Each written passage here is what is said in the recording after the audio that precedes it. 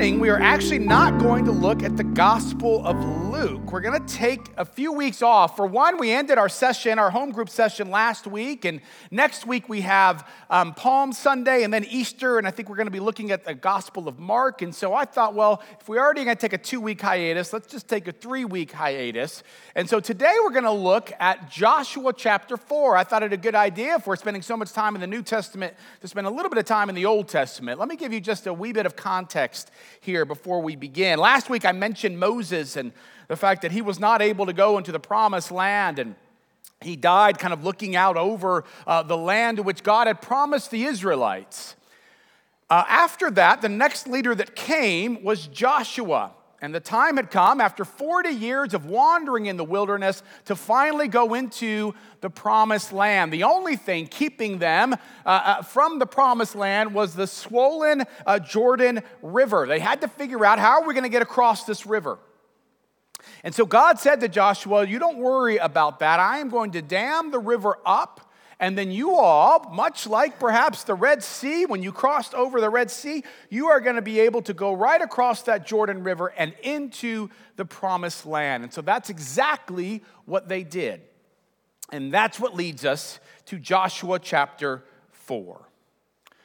When the entire nation had finished crossing over the Jordan, the Lord said to Joshua, select 12 men from the people, one from each tribe, and command them, take 12 stones from here, out of the middle of the Jordan, from the place where the priest's feet stood, carry them over with you and lay them down in the place where you camp tonight.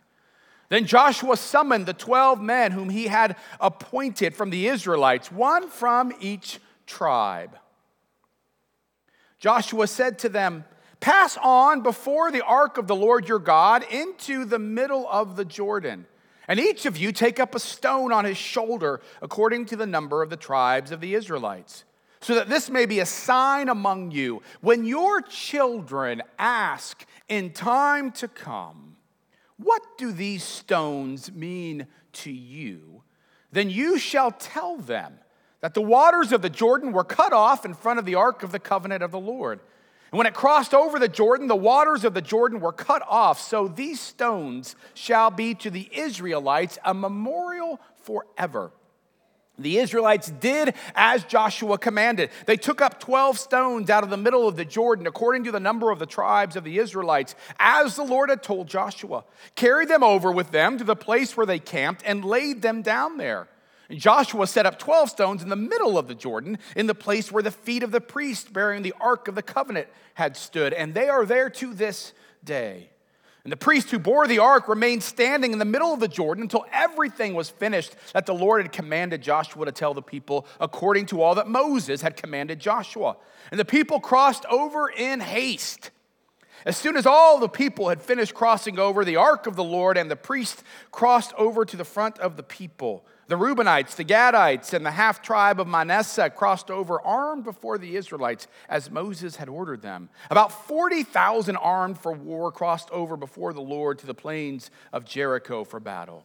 On that day, the Lord exalted Joshua in the sight of all Israel, and they stood in awe of him as they had stood in awe of Moses all the days of his life. The Lord said to Joshua, command the priest who bear the ark of the covenant to come up out of the Jordan. And Joshua therefore commanded the priest, come up out of the Jordan. And when the priest bearing the ark of the covenant of the Lord came up from the middle of the Jordan, and the soles of the priest's feet touched dry ground, the waters of the Jordan returned to their place and overflowed all its banks as before. The people came up out of the Jordan on the 10th day of the first month, and they camped in Gilgal on the east border of Jericho. Those 12 stones that they had taken out of the Jordan, Joshua set up in Gilgal, saying to the Israelites, when your children ask their parents in time to come, what do these stones mean? Then you shall let your children know. Israel crossed over the Jordan here on dry ground. For the Lord your God dried up the waters of the Jordan for you until you crossed over, as the Lord your God did to the Red Sea, which he dried up for us until we crossed over, so that all the peoples of the earth may know that the hand of the Lord is mighty, and so that you may fear the Lord your God forever. Sisters and brothers in Christ, this is the word of the Lord. Thanks be to God, and let us pray. God, be with us on this day, that we might be listening for you and for you alone. Bring this story, thousands of years old, alive to us. And I pray that the words of my mouth, the meditation of all of our hearts will be acceptable in your sight, O Lord, our strength and our Redeemer. Amen and amen. So one of the reasons I really wanted us to focus on this particular passage today is because I love how God, with great intentionality, is creating a sacred memory for the Israelites. God clearly could have just told the Israelites, just go across the Jordan and then just keep walking into the promised land, but he didn't. He wanted this to have remarkable significance, and so he had them take these 12 stones and put them up. And one of the great things I love about this story is how it reminds us that no matter how much things change over thousands of years, they still say the exact same. Because he knew that when they put those 12 stones up there, he knew that children would begin to ask questions. And who here knows that children love asking questions? Right? All four of my children are very inquisitive, but my third born is by far the most inquisitive. There is not a question that she does not think should be asked, which would be fine in and of itself, except for the fact that she is also a horrible whisperer. And so we have lived through many experiences, right, where we're out in public and maybe she sees something that's a little different or someone who looks just a little bit different or whatnot, and she cannot hold herself back from, quote, whispering something about it. So over the last 10 years, we have developed this capacity now to either distract her or to very quickly, in that ventriloquist-like way, ask me later. Talk about it later. We will not talk about this now. Why? Because she loves to ask questions. Children have always been remarkably curious. So that whenever it is that they see these stones, now perhaps after trying to climb up them or maybe trying to throw one, but at some point when they see this odd makeup, they will begin to ask the question, why are these stones here? Part of the reason why I love this, I don't know, I'm still going to call it third grade Bible dedication that we do. Because I love this Bible. In many ways, of course, it is also like this sacred stone, if you will. We make this rite of passage that somebody, this sacred memory that they look forward to. And what we need to be very mindful of is this. That when you give your child, when any of us give our children a Bible, that you are giving them a massive invitation to ask an inordinate amount of questions. Because the Bible, if it's read carefully or read at all, will almost always provoke questions. And one of the things that I've discovered over the years of being a pastor is that there are times when parents are afraid actually to engage very much in the Bible because they are afraid that their children are going to ask them a question that they do not know the answer to. And so I want to just say from the very beginning to those of you who have given your children these Bibles, I want you to just embrace this reality. They will inevitably ask you a question that you do not know the answer to. And what this is a remarkable opportunity for you to simply participate. I know that it can be hard to not know the answer. At this point, my 8th grader now, she asks these questions about math. And as soon as she says, hey, Dad, I have a question about math, I do everything I can to hide the terror in my face. Because I know the odds of me knowing the answer are very slim. And it's very much the same when it comes to Scripture. They are going to ask questions that you likely will not know the answer to. And if we allow our egos to get in the way, if we think, I don't want my child to think anything less of me, then it will inhibit us from simply saying, yeah, you know what? I don't know either. Just 2 weeks ago, literally 2 weeks ago, we were walking the parking lot after worship with my family, and we're all there walking out to our cars, and one of I think it was my second born, said, hey, Daddy, what does Calvary mean? And so I started to say, well, Calvary.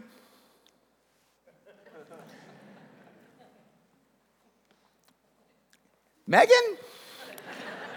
And Megan kind of hemmed and hawed. Now, look, I know that Calvary it's about the cross, you know. I remember singing lots of songs about Calvary, but as we were talking about it, I realized I knew it had something to do with the cross, but honestly, I couldn't remember where it was in Scripture. And so I had to actually Google this. I know this makes you feel so bad, but I had to Google, like, oh, it is in Scripture, but it's in the King James, and we don't do the King James, and we normally say, see, not just me. Golgotha. Usually that's what it is. It's usually more Golgotha is the verbiage, right? It's this place where the cross was, but I did not know the answer. And so here is my encouragement to you. If even I, as a pastor who should know these things, if I don't, I want to encourage you to not be afraid when you do not know the answer to a question about Scripture. Just say, let's dive into this. Because here's the thing, you notice what it says. I think it's in verse 21. It says that when your children ask you, it says you answer them. It doesn't say your pastor should answer them. It doesn't say your children's director should answer them. We are here to help you. Let me be clear. But it is the task, first and foremost, of the parent to wrestle with Scripture with their children, not anyone else's. Which, of course, begs the very next question, which makes this even more difficult passage, because here's what it says. In verse 6, it doesn't just say, tell me what those stones mean. It says, tell me what these stones mean to you. I hope you hear the difference there. In other words, it's remarkably personal. The question is not, hey, just what do they mean? What does God mean? What does it mean what God did? It's what does God mean to you? What difference, mom and dad, does the Scripture and the stories of God mean to you? Which, of course, begs the question of whether or not we in our own personal lives are wrestling with Scripture and wrestling with God. Are we grappling with God ourselves? The truth is, I just told the parents this, that as much as this is a rite of passage for the third grader, I think it's also oftentimes a rite of passage for the parents to ask every year as we do this third grade Bible dedication, what do they mean to me? What does Scripture mean to me? What does God mean to me, right? Because children are incredible lie detectors. And they will know if you are telling them one thing, but you are living a completely different life. They will find out eventually. And so there is this great weight, if you will, in this, that we need to be honest with our children about Scripture, honest about our own wrestlings, but that we need to wrestle with these things on our own, so that, as it says towards the end of our passage, so that when we do so, we can begin to give testimony to all the peoples in the world around who God is and what God has done in our lives. Now, I was thinking and looking over the final parts of this particular passage when I noticed something. It was brought to mind, and I realized that I've preached about this once here, I think, and a couple times at previous congregations, but I hadn't quite noticed it, and it's actually kind of hard for me to explain what my question is, so I'm going to do my best. Hopefully it's not too confusing. Here's what it says right here. Let's look at this. It says, when your children, this is Joshua talking to the parents, when your children ask their parents in time to come, what do these stones mean? Then you shall let your children know, Israel crossed over the Jordan here on dry ground. For the Lord your God dried up the waters of the Jordan for you until you crossed over. Now, I want to bold on this second section right here, because the question is this. Is Joshua saying, here's what you say to the kids, and then he kind of looks over to the parents and says, because remember, this is what God did for you when you crossed over the Jordan? Or is Joshua saying to them, you say all of this to your children, including the fact that the Lord your God, children, dried up the waters of the Jordan, children, for you, children, until you, children, crossed over? In other words, is he saying that the kids who may not have even been there, that they actually crossed over the Jordan as well? Now, that doesn't make much sense. And to most of our ears, we would think, well, that would be impossible. Why would he say at all? Why would we say to our kids, remember when God did this when you crossed over the Jordan? It doesn't make any sense. That said, I did read a commentary by Martin Woodstra who says, actually, that's not all that strange. That throughout the Old Testament, actually, that they are continually having the identity of current living Israelites be embedded and intricately connected to the identity of those Israelites who have gone before. But again, I thought to myself, surely this does not mean this, because we would never do this. We would never kind of say, oh yeah, we did this, when clearly we did not do this. And then I remembered what month we are in. What month are we in? March. When you think March, most of us think also March Madness. And then I remembered how nice I was to you all last week, because I didn't even mention Purdue. I was tempted, but I like my job. So I decided not to say anything. I didn't say anything about IU, of course, because it wasn't until the next day that I could have easily said something about IU. So it's been a week. Are we feeling okay?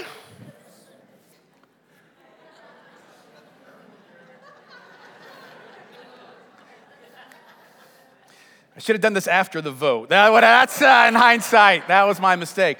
But here's my point. And you've likely noticed this. But it's very interesting when we begin to talk about our teams, when we begin to talk about a team, let's say like Purdue, right? When I hear Boilermakers talk about it, they say things like, how could we have lost? Why do we always lose? Why can't we rebound better? Right? Why can't we shoot anymore better than what we are doing? Why can't we play better defense? Why are we fouling? It's this fascinating thing, right? It's a little bit like this, right? It's like Steve Wentz, right? It's like, it's as if he was actually playing the game. But he clearly was not playing the game.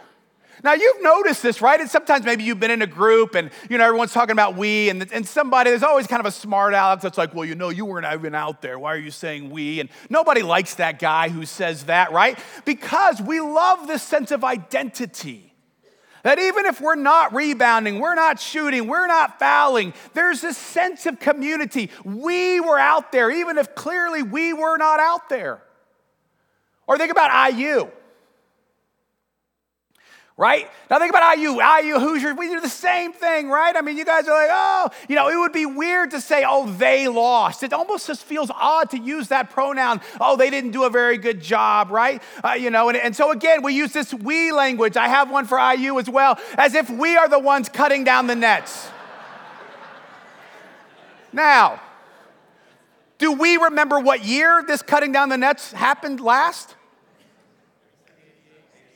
1987. It's been a long time. Not as long for Purdue, but it's been a long time. But now here is what is equally fascinating. If you are, I didn't actually do the math, 35 years or younger, you weren't even born. And yet, if you went to IU and you say you're 30 years old and someone says, hey, when's the last time IU won? Would it feel strange at all to be like, we haven't won since 1987?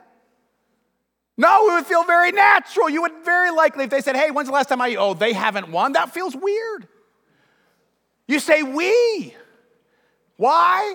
Because we have this remarkable sense that even if you were not there, even if you hadn't even been born, we are a community. It is what happens. It is what shapes us. So you see, the fact that all of a sudden they're teaching these children, this is for when we walked across the Jordan. This is the kind of God we serve. God works through us. There's this remarkable sense of identity. See, this is why we've been talking about this tapestry of God's kingdom so much, and why I keep saying it is important for us to see how we are connected with what what Jesus Christ did with the early church all the way back here to when they crossed over the Jordan River. It was not them that crossed over the Jordan River. It was we who crossed over the Jordan River. We are a part of this remarkable testimony of God's kingdom. God works through us and has worked through us for thousands and thousands of years. It's why last Sunday, 2 Sunday evenings ago, when we began to talk about the property, why I did not start by simply saying, okay, here's what we need to do. Here's what we believe we are being led to do. No. We started with that sense of who are we?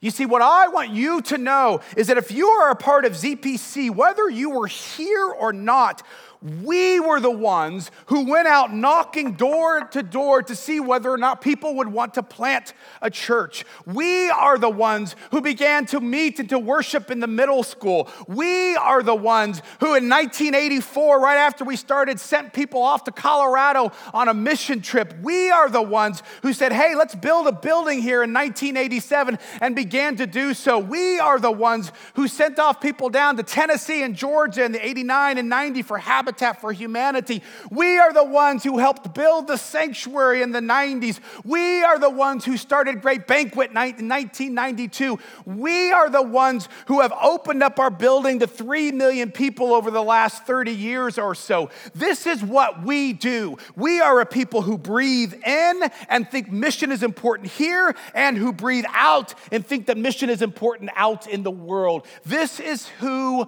we are. And when you become a part of what Zionsville Presbyterian Church is doing, you are not just bringing yourself and just adding it. You are joining a group of people for as long as we who have been here, who have always said mission and displaying the grace and the love of Jesus Christ. That is what we do because it is who we are. See, this is important. Because we all have to answer the question that the Israelites had to answer of their children, which was this: what do those stones mean? You see, one of the things that's really crucial for you to be able to see, for us all to see, is that the stones in and of themselves, they meant absolutely nothing. Those 12 stones that they put there, on the banks or in Gilgal to remember what God had done, they mean nothing in and of themselves. Why do they have significance? They have significance because of the simple fact that what they stand for is God being faithful. What they stand for is God allowing them to cross into the promised land. What they stand for is this new world to which they had been called and where they were eating and drinking, to this new world where they would go in and be called to welcome the stranger, where they would be called to care for the infants or the orphans and to care for the widows. Those stones, the only reason they had any significance was because they were pointing to something so much larger. And that is absolutely critical for us. Because we have got to be able to answer the question, what do these bricks mean? What does this building mean? I have these bricks that are up here on the stage. You may be wondering why, if you can't see them. Here they are. And the reason I have these bricks is because I think it's like 2-3 months ago now, they were carting these away. The windows that are out there where the chapel is right now, it was the original sanctuary built back in the 80s. And they were just piling them up in these wheelbarrows, and they were just carting them into the dumpster. And there was something within me that said, no, I don't want you to take all of them in there, right? There's some significance to this. Now, Megan would tell you I oftentimes find a lot of significance in a lot of things that probably aren't that significant. But I just couldn't have them throw it all away. So I said, no, just keep some of them, can you just put them there? So they did. And so then Tim said, well, what do you want me to do with these? We already have storage problems. I said, just put them in my office. And so that's exactly what he did. Now, I thought at some point, you know what, I'm going to do something with these. I'm going to give them maybe to charter members or maybe people who were here as a part of the original building. That's what I'm going to do. And I had these grand plans, but of course, they just sat there. For months, they've just kind of mucked up my office. It's already not in great shape, and they're just these bricks, right? People don't even hardly say anything about them anymore. They're just like, that's Jerry. And so then I realized I got to get them out, and so today was a perfect day for that. Left it, just in and of themselves, these bricks mean absolutely nothing. Let's be clear, nothing. But I've been thinking about these bricks, and I was reminded of something that happened within the last couple of years. Within the last couple of years, we had a funeral here at ZPC. It was for a younger person. And so the family who's not members here at ZPC or members of another church, they realize, you know what, this is a big build. Our building is not big enough. There's going to be a lot of people that come here. And so could we use your building? So we said, of course, you can use our building. And I always love just the sense of ZPCers, how quickly, facilities team started getting everything ready. Our tech people started getting ready so that we could do overflow in the chapel. Our bereavement team, as a part of our deacons, started preparing things for them. We got the tables ready. We did administrative stuff, all those things. It was this kind of beautiful moment of seeing ZPC in this incredibly painful time. And we had probably around 1,000 people who came into this building. And shortly after that service, the family reached out and they said, you know what, we want you to know that we think it is remarkable that our community, that this community as a whole, this whole Zionsville, Carmel area, that we have a place to gather in order to mourn. And you see, that got me to kind of continuing to think about this reality, that's one of the things that these bricks signify to me.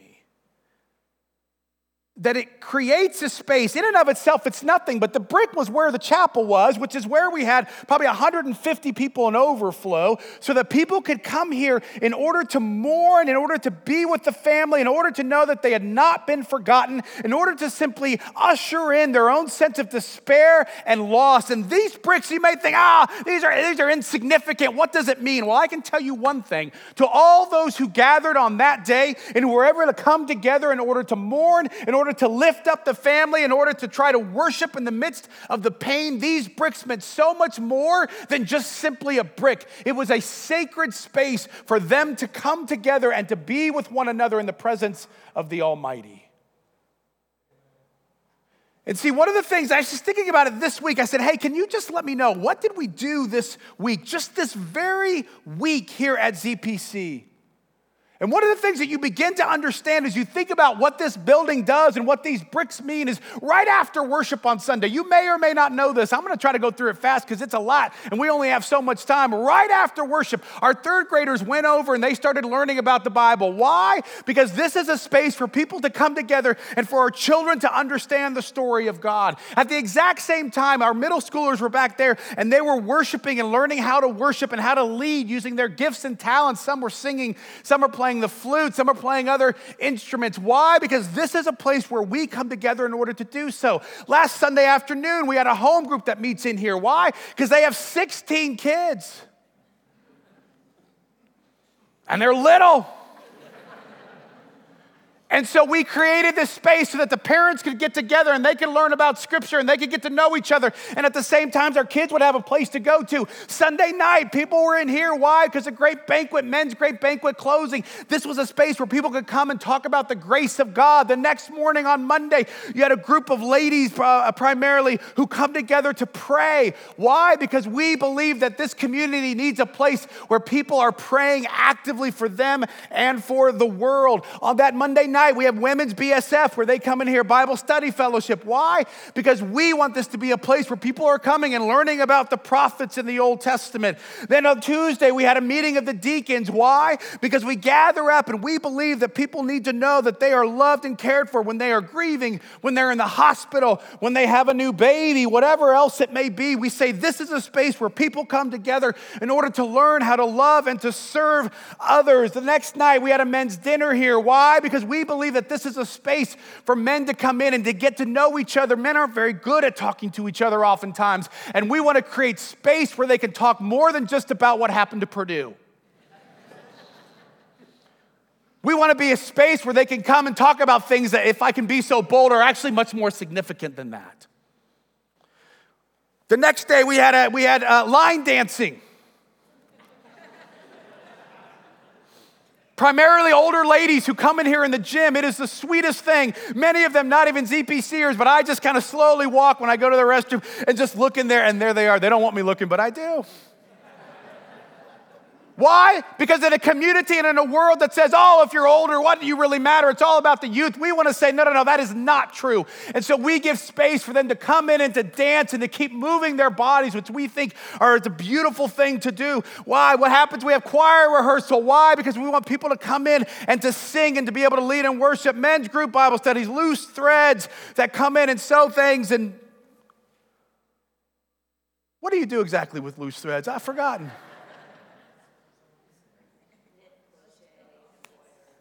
Knit, crochet, and embroider. I once walked up there and I left quickly. It was scary.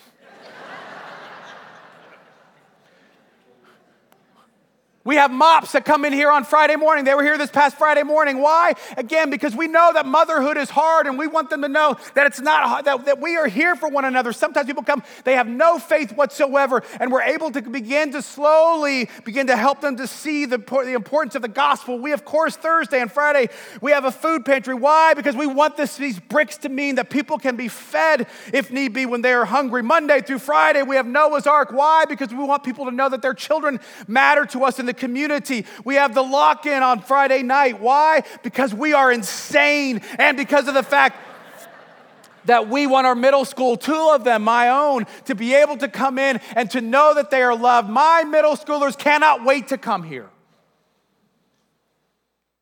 And we want to create a space where our children cannot wait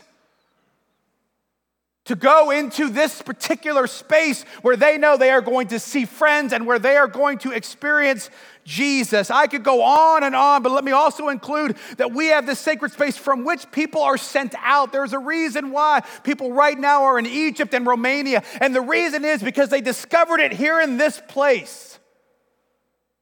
I am here to say, I know sometimes people can say, oh, well, should we really just do this for ourselves? Let me tell you something. These bricks have absolutely nothing to do with something just for ourselves. For as long as ZPC has been here, this church has always been about sharing the love and the grace of Jesus with more than just ourselves. This is a living and breathing space. And we need to know why these bricks are here and what they mean to us. But now let me close with one last important thing to say. Craig Barnes makes this pretty remarkable point that reminded me of something I said several years ago now, right before we started thinking about this building. We've been talking about it a little bit in the congregation. And one of the things I said was that while we don't want to be foolish, we don't want to just do things that are just outlandish just to do them when it comes to these plans. I also want to be super clear that we need to be perhaps even more wary of doing something that we think that we can do on our own.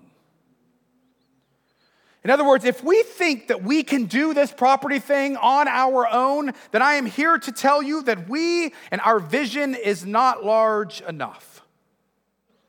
And if we think, you know what, I think we can do this, sure enough, we can do this on our own, we don't even need to lean on God, then we have played it far too safe. If we go into this thing with no fear, no trepidation, no sense of risk, then we are going in the wrong direction. And so in looking at the difference between the Red Sea, when they crossed the Red Sea and the Jordan River, Craig Barnes says, you know, here's something that's kind of interesting. That when they crossed over the Red Sea, those waters parted, and then the Israelites started walking over. But he said, not so with the Jordan River. In fact, if you look at Joshua 3, verse 13, here's the instruction given. When the soles of the feet of the priests who bear the ark of the Lord of all the earth, rest in the waters of the Jordan flowing from above shall be cut off. They shall stand in a single heap. In other words, only after they put a foot into the murky, slippery water, only after that did the walls of the water begin to dam up. Only after. Now, thousands of years later, we think, oh, that makes all the sense in the world. Easy peasy. But you can rest assured, if you were one of those 12 priests and you had all of these people behind you and they're like, lead the way, priest, and you've got the Ark of the Covenant and you're walking toward this Jordan River that is just flowing by, you can rest assured that they're thinking to themselves, this could go really badly. And yet, they put their foot in and they kept marching forward. Despite the fear, despite the step of faith that they knew it was, they took that step anyway. It's easy, 40 years later now, for us to think, oh, what Pete Hudson did, what Wanda Baker did, when they said, let's start a church, when they bought this land and the realtor said, oh, you guys are fools for buying this land. That was easy. Look how it turned out.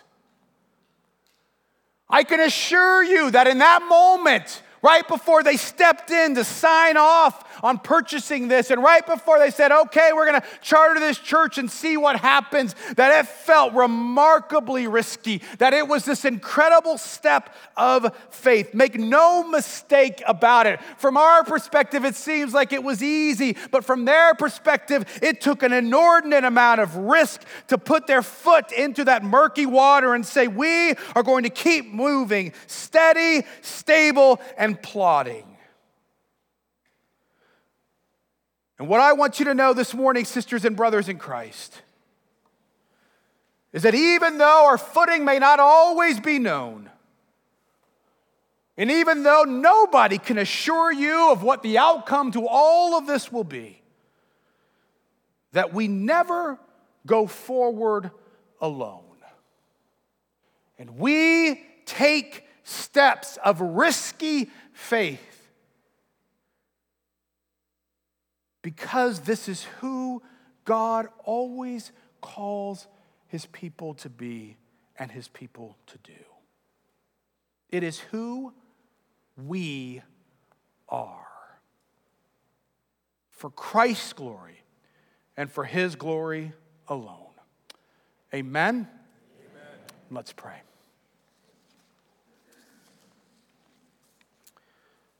God, you call us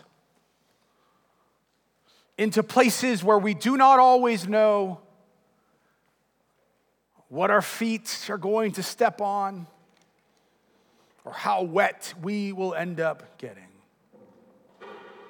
And yet, Lord, you call us to a life that says we are about so much more than just who we are. We are about following you. And so I pray, Lord, that you would be with us wherever we are. That we would know that we are loved by you. That we would know that we are called by you. Help us to know what these bricks mean. It's in your name we pray. Amen.